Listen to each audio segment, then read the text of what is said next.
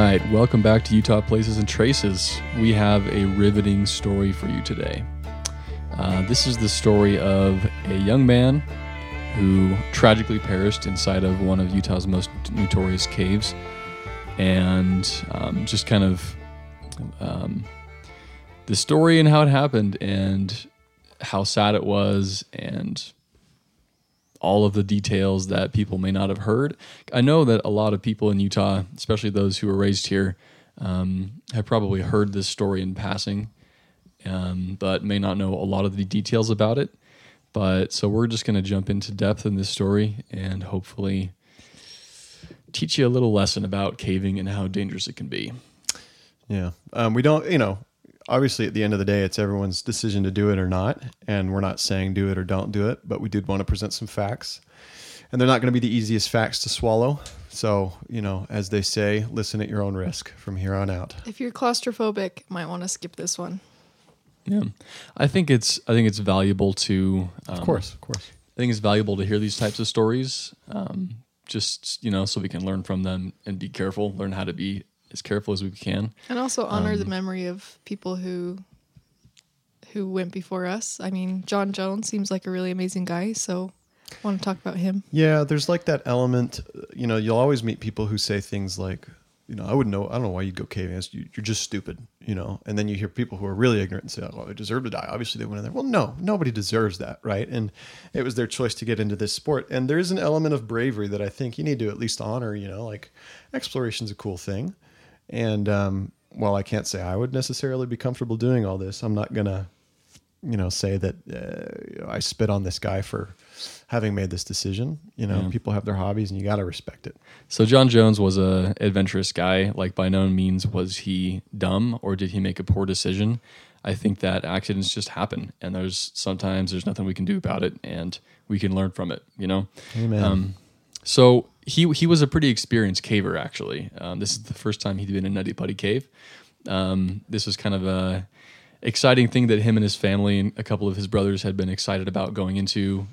They discovered Nutty Putty Cave, and they had gotten permits to go in that weekend. This is the weekend of Thanksgiving. He had come home with his wife and his one child, and they went out to go caving just as a family activity like they had done many times before. And that's kind of where the story starts. But before we get into that, just want to talk a little bit about the history of caving in Utah and just kind of our experiences. So what are your experiences with caving? So... Or spelunking, as they say. Yeah. You mind if I go, Casey? Go, Jake. So I've had experiences, and look, okay, I'll just be honest. I did scouts, right? I never had like a weird, a trust thing with an adult, nothing weird at all. I enjoyed scouts actually. Yeah. And I was an Eagle Scout, and I should say an Eagle Scout, but I never really valued the, yeah, that's right. Sorry, Isaac and Casey, you're reminding me how proud I am of my achievements. But for me, the appeal to scouting was more like the lessons learned about character and leadership and stuff. And so camping, not really my jam, as it were. I like camping. Adventurous stuff is not really me. I'm a pretty domestic character. I like my comfy shoes and sitting by the fire and a book. Yeah. But I did one in Colorado. I did a caving experience, and a lot of the reason why I don't remember loving it is I just had a bad attitude for sure. I didn't like a lot of my peers. I didn't like a lot of my leaders, but remembering the parts of it that were kind of the scariest, I look back and think like, man, how did I do that? Because, you have just inches of headway, and you just got to trust your equipment and trust the professionals or whatever who are guiding you through there. So there was that. Yeah, it was harrowing. It was fun. I won't say it wasn't fun. But I think my experiences that I prefer caving-wise are like when I went to Carlsbad Caverns. Giant, you walk the whole way, tons of lighting, love it. And then like when we went, Isaac and I have been into that mine in Poland. You remember that? I do remember that, yeah. I mean, it's far from caving in the sense of, whatever, but you're underground in a mountain. Sure. So I guess that's moral of my story is I like it when you can walk around and there's lights and there's food stands where you can buy snacks. I take it you're a tad claustrophobic. To say the least. So am I. I actually think I'm pretty severely claustrophobic. No shame at all in saying that. Yeah. It's a survival mechanism. I can't do it. I cannot do it. So that's my experience. Casey? I'm also pretty claustrophobic.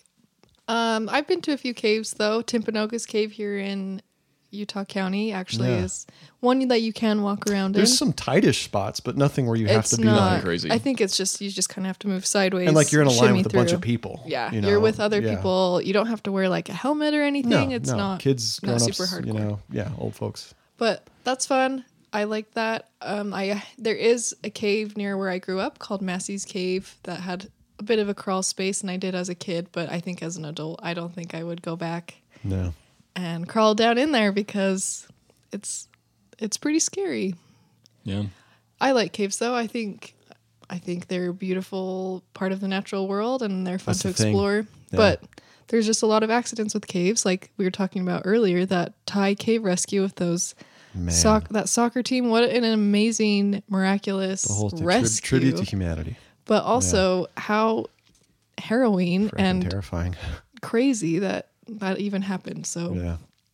Indeed. If you haven't heard about that Thai cave story, go look it up right now. There's a movie about it on Couple Netflix. movies. On and Amazon. It's a Prime On- move, please. Amazon Prime. No, sorry, just confirming, right? Amazon Prime. Yeah, it's a and Ron, there's- Ron Howard film, man. It's to a T. It's excellent. Nice. Anyways, there's a great documentary as well that I've seen. I don't know where that one is. I think that's on Disney Plus.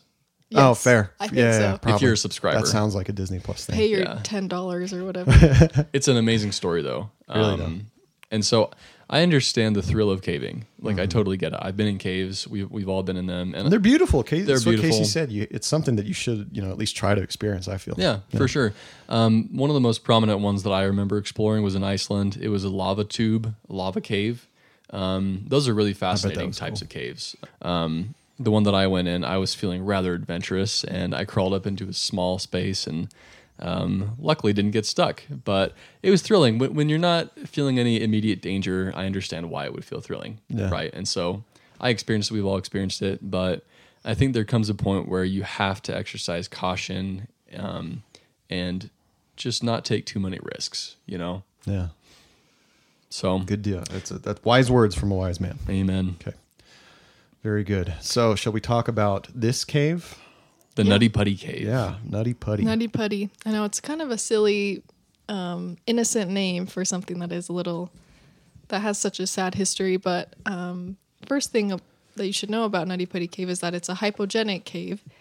And because of that, it has really narrow tubes and it's really smooth on the sides. And it eats through a kind of rock called chert, which is What a an really attractive funny name. I Yeah. know. Do tell. I bet there's 100 kids in Utah named Chert. Chert. It's spelled like Sorry. You're not wrong. CHYRTT. Yeah, exactly. Actually, chert is more people also call chert flint. It's really hard, but it's just fossilized limestone. So it's really smooth and really hard and actually really easy to kind of pick at. And a lot of Native American indigenous peoples used chert for arrowheads because it was Oh, really solid. easy to kind of chip away at and make something really hard and sharp. Yeah, that's cool. And that's what Nutty Putty Cave is made out of. Nutty Putty Cave is actually located under ancient Lake Bonneville, kind of southwest of Utah Lake, over by Mammoth and some other old mining Eureka. towns that aren't really populated anymore. But it's pretty far out there. I think it gets its name from the putty-like material that they find in the walls of the cave. Yeah, That's what I've clay. heard. Clay's washed yeah. down from the top, and then it kind of coated the sides of the cave. And Which the is nutty gross. just comes from, because you can't say putty without putting nutty in front of it. I think they called it Silly Putty Cave at first, and then they trademark thought lawyers Nutty came Putty out was- and they said, enough of that crap. exactly. You Yeah. owe us $1,000. Yeah, that's funny. And I think it was brown, so Yeah, they're like, it doesn't fit it the just aesthetic. doesn't work. Okay, well, very cool. I'm going to talk a little bit about kind of the history here. So 1960, Mr. Dale Green was the first individual to explore the cave, mapped it out. Man, that guy so brave. Can you imagine just not a going career for down me. in there and Yeah. seeing where it went? But the issue is I have an uncle who's like that. And so like I can't imagine it, even though I can't imagine myself doing it. I want to kind of describe, it looks, how do I put this? Looked at the angle that I'm seeing, it looks like Italy, right? I'll just say it. Kind Sure. of got a I boot can see the shape boot. to it. With a broken leg. Also, well, it's got kind of that leg shape to it, right? Almost looks like a crow's or whatever, like a bird or a velociraptor leg. Sure. And we've got kind of 3 to 4 main sections. The first section, entrance, you could go left or right. I'm not seeing on my map where the left ends up going, so we'll just kind of stick right. But it gives you to an area called the Big Slide, kind of a wider area, which is nice for you to get down in there. And then once you hit the end of the Big Slide, we get narrower. And this becomes important. Put a pin in this. You follow the narrow corridor further down to something called, well, it's basically a fork in the road, right? And the fork to the right is called the Birth Canal, an attractive name. Which is pretty heavily explored. Yeah, at the exactly. Time. I'm assuming named for the tightness or the... I think it feels like being born again. Yeah, exactly. Is what they say. Yeah. And then to the left, and this is important, we are led to a little place called... sorry. It's Ed's Push. Yeah. Ed's Push. I couldn't read it on the map. It is pretty small. It's very small. But if you go down the Birth Canal even further, you go to, just as Isaac mentioned a second ago, a couple other caverns that you can go explore, well explored, just to the end of the cave. Very narrow. Yeah. So let's see. So to enter the cave, there's an access point. It's pretty small. It's an opening in the ground, 18 inches. Man, again, you think about Dale Green, like he sees a hole in the ground and says, "Where does this go?" Let's go in it. Are you kidding me? What a legend. Yeah. So I mean, you got to be slim to enter the cave. The notes here say slim or fit. I would encourage you to try and be both if you're caving, and that's not a diss on any, but we love all body types. But when you're caving, it helps to be also agile. wear helmets. Yeah, wear helmets. Wear a helmet. The cave was notorious for a long time for scouts to explore. Between 1960 and 2009, 4 separate rescue missions were carried out for local scouts who got stuck. And these are scouts. These are small These are people. little boys. Okay, we're not talking about regular-sized people. We're talking about little guys who get stuck. Should that, say something? That's what I think. So I'm going to try and keep my Jake's really my attitude and whatever about all this hidden. But anyways, all these rescue attempts were successful. The scouts made it out. I mean, cuts and bruises and stuff. But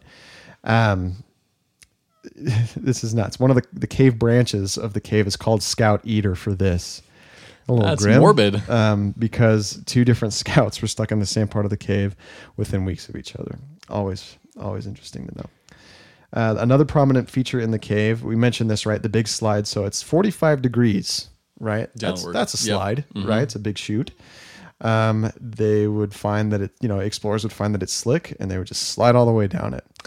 And the Trust Lands Administration became worried about the possibility of this becoming so slick or misused that they had serious discussions about, okay, well, how are we gonna do something about this? So the administration closed off the cave with a thick gate just inside the entrance, saying, you know what, best way to avoid accidents are to avoid entries.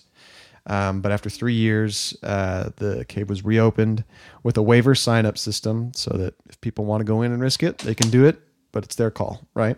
Yep. And then the administration can monitor who goes in, when, how many visitors go in, and all that kind of stuff. Yeah, the Daredevils of Utah were really upset when they closed it because it was fairly heavily explored, and so they felt like they were taking away their freedom to explore the cave at will, and so there were a lot of complaints, and that's the reason it opened up again Now, with a waiver system. Really quick, I don't know too much about these folks. Daredevils, are they cavers, or are they just extreme sports peoples? I mean, probably both. I think cavers, Okay. for the most part. There's a Timpanogos Grotto is a really awesome organization that kind of maps out caves and makes people aware of cave safety, and I think they were part of the big push to keep it open. Right. Interesting. Yeah. Okay, well, maybe we'll do one on them one day.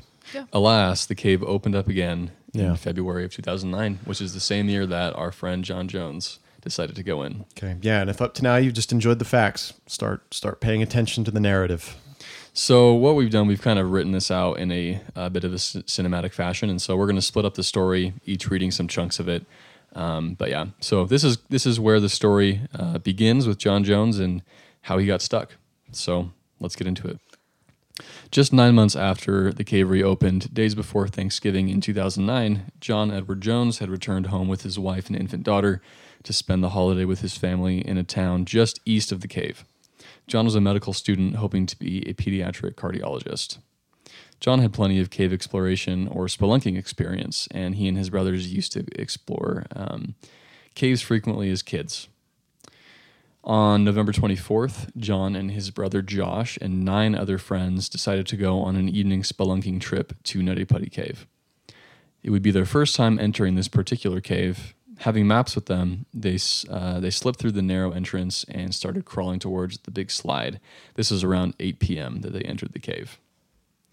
After an hour of fun, John and Josh decided to head further into the cave and try to tackle a feature called the birth canal. Unbeknownst to John, who was in the front of his crew, instead of taking a right and heading towards the birth canal, John stayed on his left leading course and found himself in an uncharted area of the cave. Thinking he was in the birth canal due to its extremely narrow pinches, John was actually just inching further and further into the unknown. This part of the cave had yet to be explored because it was so tight and narrow. At the bottom of the birth canal was an area where spelunkers could turn around, catch their breath, and feel some relief before turning back around and exiting the cave again. So John was thinking that this area to turn around was ahead as he kept pushing forward these tight squeezes. He sucked in his chest to squeeze past the lip of a rock that then took a sharp turn downward.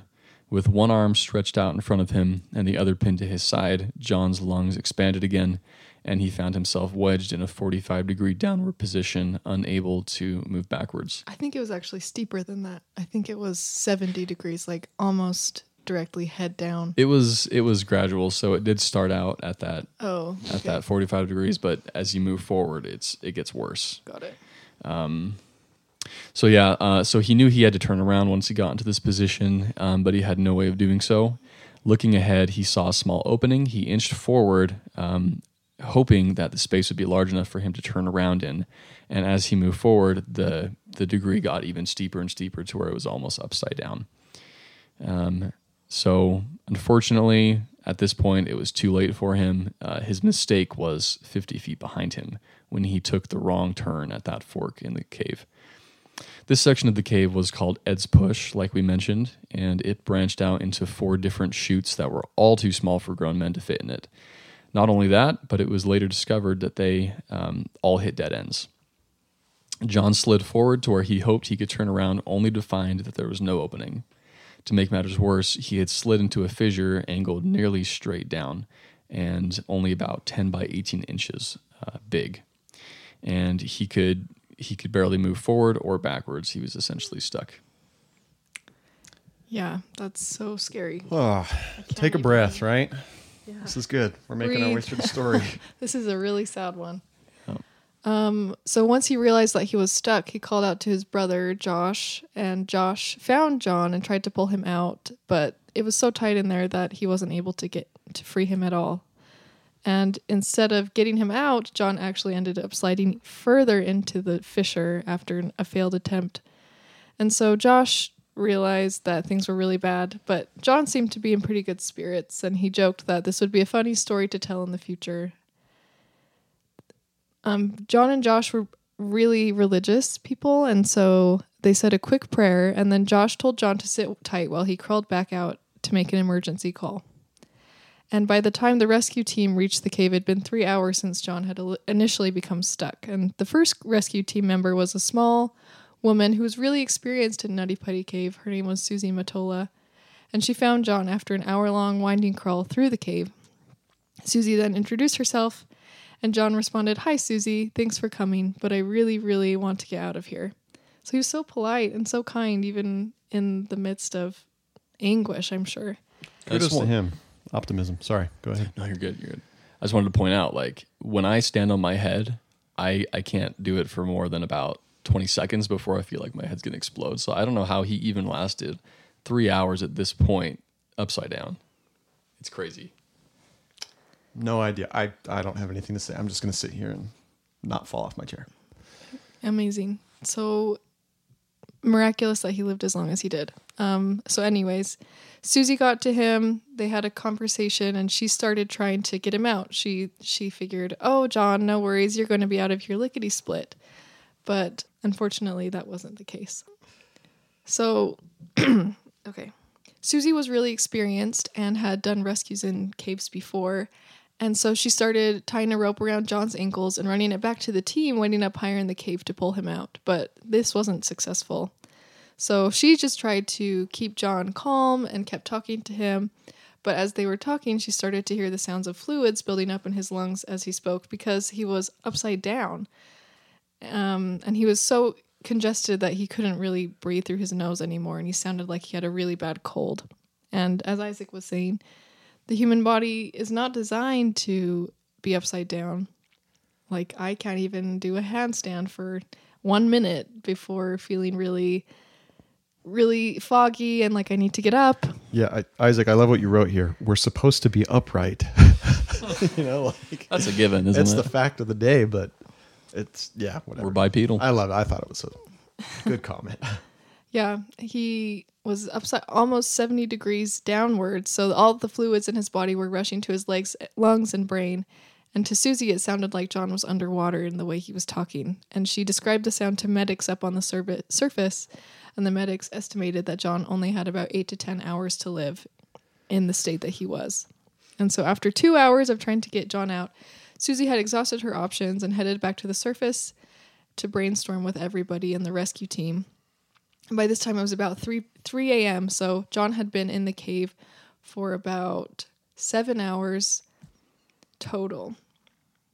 And then the rescuers had a lot of ideas. They were brainstorming. They thought maybe they could pour oil on the rocks to slide John out, or blasting parts of the cave, but they quickly decided that that wasn't the best way, and they decided to do a pulley system that had been used to rescue a 16-year-old stuck in the cave a few years before. And so they started putting together the pulley system using different pulley ropes and pulley pieces, but it was a really agonizingly slow process because each piece had to be traversed through the tunnels down to where John was, which was far into the cave, and then fastened to the rock. And it took 2 to 3 hours to just set up the whole pulley system. But eventually they got it set up and they wrapped John's feet in a rope. And they started pulling, and John was hoisted about 2 feet up from his wedged position. But when his feet hit the rock, he screamed in pain because he'd been upside down for so long that his legs had lost all the blood and were just so sensitive. And any pressure just caused him to just groan out in pain. And to make things even worse, his legs were angled into the fissure in a way that they couldn't be pulled out without having to bend them backwards, breaking his legs. And they were just, all the rescuers were worried that the shock would kill him if anything broke. And so 12 hours after getting stuck and being trying to pull him out, John had turned delirious. And he was starting to accuse the rescuers of putting him in there, and he was really agitated and tried to get himself free, but they only calmed down when they encouraged him to talk about his wife and his daughter. And up until that point, John's ability to stay calm had been unbelievable. He'd managed to stay out of shock for over 12 hours. Whoa. This guy's a legend. I mean, if we want to just talk about, about how insane the guy is, like not insane in a negative way, but just what a champ, what a guy. I'm just struggling to even like improv conversation about this because it's shocking to read it. Having to be in that situation, the rescue teams, you got to admire them for their stoicism. I thought it was just, how do I say this? Like morbidly interesting, right? So we talked about how his legs were angled in such a way that the only way to get him out would be to bend him backwards, breaking them at the knee. And then they were worried that the shock might kill him, right? But they were running out of options such that by the time they were done with the pulley system, it had been 18 hours, start to finish, 18 hours this guy's in this position. Poor John. They were moving him inch by inch and allowing him to rest between. And they said, okay, look, the fact of the matter is the shock might kill him, but not doing anything will kill him, right? So their hope was to break his legs at the knee, pull him up, and do it quick enough that the shock wouldn't kill him, that they could, treat him and stuff like that. Which is an awful choice to have to make. For real. Getting kind of Aaron Ralston vibes, Did you guys see that movie? 127 hours. I never saw it. I never saw it. Fantastic. Okay. I heard it was DeFranco. a great movie. Yeah. I'm totally getting the same vibes, though. Yeah. I see what for you're real, saying. Right? Okay. So they're at the point where they're like, all right, let's do this. Let's break the legs. Kind God, and this is where the tragedy is. Like, are you kidding me? Because that might have very well worked, right?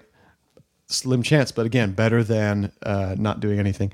Right when they were about to break the legs, one of the pulleys became dislodged from the rock wall and sent him sliding all the way back down to where they become stuck. 18 hours of work, a lot of that just waiting, and now we're back at square one. Ugh, frustrating. One of the carabiners, this is intense, by the way. One of the carabiners used near where the rock had been broken hit Ryan Schutz, who was down with John, hit him in the face, and it knocked him out. So let's just add insult to injury plus, like a real problem here that we did not need. Yeah, an extra person now extra needing body, to be yeah. rescued. When every single person was extremely vital in this rescue process. And so, yeah, and it's the middle of the night. Everyone's super tired. Everyone's morale is already dejuiced, right? And I think fate at this point, everyone just knew what was going to happen. No one really needed to discuss it, but just kind of treating this as sensitively as we can. The last thing John was reported to have said was that he was asking about Ryan, which is cool. Again, you've been in this situation for how long, and you're making sure someone else is okay, because they had been together for several hours. You wanted to know if he was okay. But after that point, John went unconscious. They continued to re-drill fasteners for the pulleys that had dislodged and tried to lift him for another few hours. Nothing was going to work. It wasn't working, and he was not responding at that point. So before he passed out, he was able to speak with his wife, who had reached the scene through a radio. He assured her he would make it out, and she gave him permission to rest. What a sweet thing. Like, seriously, that's a cool, I don't know. I think that's sweet, and that's special, and what a sucky moment for them to have to share together. But I'm glad that they got to talk. So now we're at 25 hours past the initial problem. So 9 p.m. 9 the next p.m. day. the following night. Started at 8 p.m. the first night. Now we're at 9 p.m. the second night. The rescue team pronounced John as dead when they could not register a pulse from his legs. And understandably, John's wife insisted that this was probably a rash pronouncement because, no blood had gone to his legs the whole day, and the only place they could check for a pulse was his legs, but they couldn't find it there. And even if that was the case, the lack of progress wouldn't have helped, right? So yeah, John was gone. John did indeed die, and they promised the family they would do everything they could to get him out of the cave, his body. However, it's not like any new information was presented, new techniques, and so they just realized he's got to stay in there. And that's one of the obviously his death is one tragedy, but not being able to free him is another. And so the officials had to decide to leave John's body in the cave and seal off the entrance, which I personally feel that was the appropriate thing to do. I don't know. I mean, it's hard when you've got a wife and a child, and obviously that's part of the grieving process is registering, the body and everything like that. But it's just what happened to here. Yeah, I think that just kind of adds to the, like you mentioned, it adds to the tragedy of the whole story, right? Yeah. Not only does it seem like such a silly scenario because people get stuck in caves, people get wedged in caves a lot, right? Yeah. And it, like we mentioned in the story, when he first got stuck, he said, "Oh, this will be a funny story to tell." Like, sure, he'd obviously gotten wedged in caves before. And so it's just so sad to think that he was in a scenario he'd been in, but literally could only move his body max 2 feet, and that was it. Man. And that was the end. Yeah. And then again, the fact that his family was never able to see him again just kind of heightens the tragedy of this. And just imagine like the lack of closure, just such a sudden thing. He goes into a cave and never comes out again. Yeah, this next part I kind of have a little bit of a problem with. So much as the first time when the spelunking community wasn't very keen to have it closed, the spelunking community once more said, "Hey, we get it. His body's in there. It was a tragedy, but maybe you should just close off the part where his body is." This is a personal opinion. I can't speak for either of you. I say just leave the cave, man. Let it be his. His tomb. That's just me. You know what I mean? Yeah. Out of respect for him. Yeah. Yeah. It is what it is. What do you think? I don't know. I can understand. For sure, you can see their story. Yeah, I can understand the want to maintain a really fun cave site. I think a lot of people really loved Nutty Putty Cave. And there like we talked about, there was a lot of pushback when they initially slowed down people using the cave. And I can understand that there wasn't a lot of community discussion. It was Sitla who owned the land. Sitla is, I don't know what Sitla stands for, but it's just the State Land Trust. Yeah. So the landowner, Sitla, just decided to close the cave without much discussion or reaching out to the caving community. And so I think that made people upset as well, just because they felt like their concerns weren't being heard. But part of the conversation. I think, I mean, John's family wished him to be there and to be entombed there. Yeah. And they, out of respect for him, and his family, I think that Sitla probably, I don't know, they probably could have opened up the discussion a little more, but I think they also understood that out of respect for him and his family, it should have been a little bit more protected. And maybe it's because there's like a body in there. If say that he had passed away and they got him out, yeah, I can see how the community would be like, hey, that's a risk that we all accept. We want to go back in. Yeah. But with him in there, to me, it becomes like that's his resting place sort of a thing. Yeah. And it's something that is sad that I think is wrong is that people have vandalized his family made a plaque and placed it at the entrance once they had filled in the cave. And some people have vandalized it. They've shot guns at it and things like that. And I think that is really sad to his memory. Like, seems like an amazing person. And so to disrespect him in that way is, I think, really kind of a bad move. I'm going to read his obituary real quick, and then we can do final thoughts, if that's all right. So this is the obituary recorded in the paper, right? So we remember John foremost for his good nature, delightful sense of humor, strong work ethic, and a genuine love of people, a masterful ability to relate to children, a love and unwavering faith in the gospel of Jesus Christ, and his commitment to his family as an amazing husband, father, son, and brother.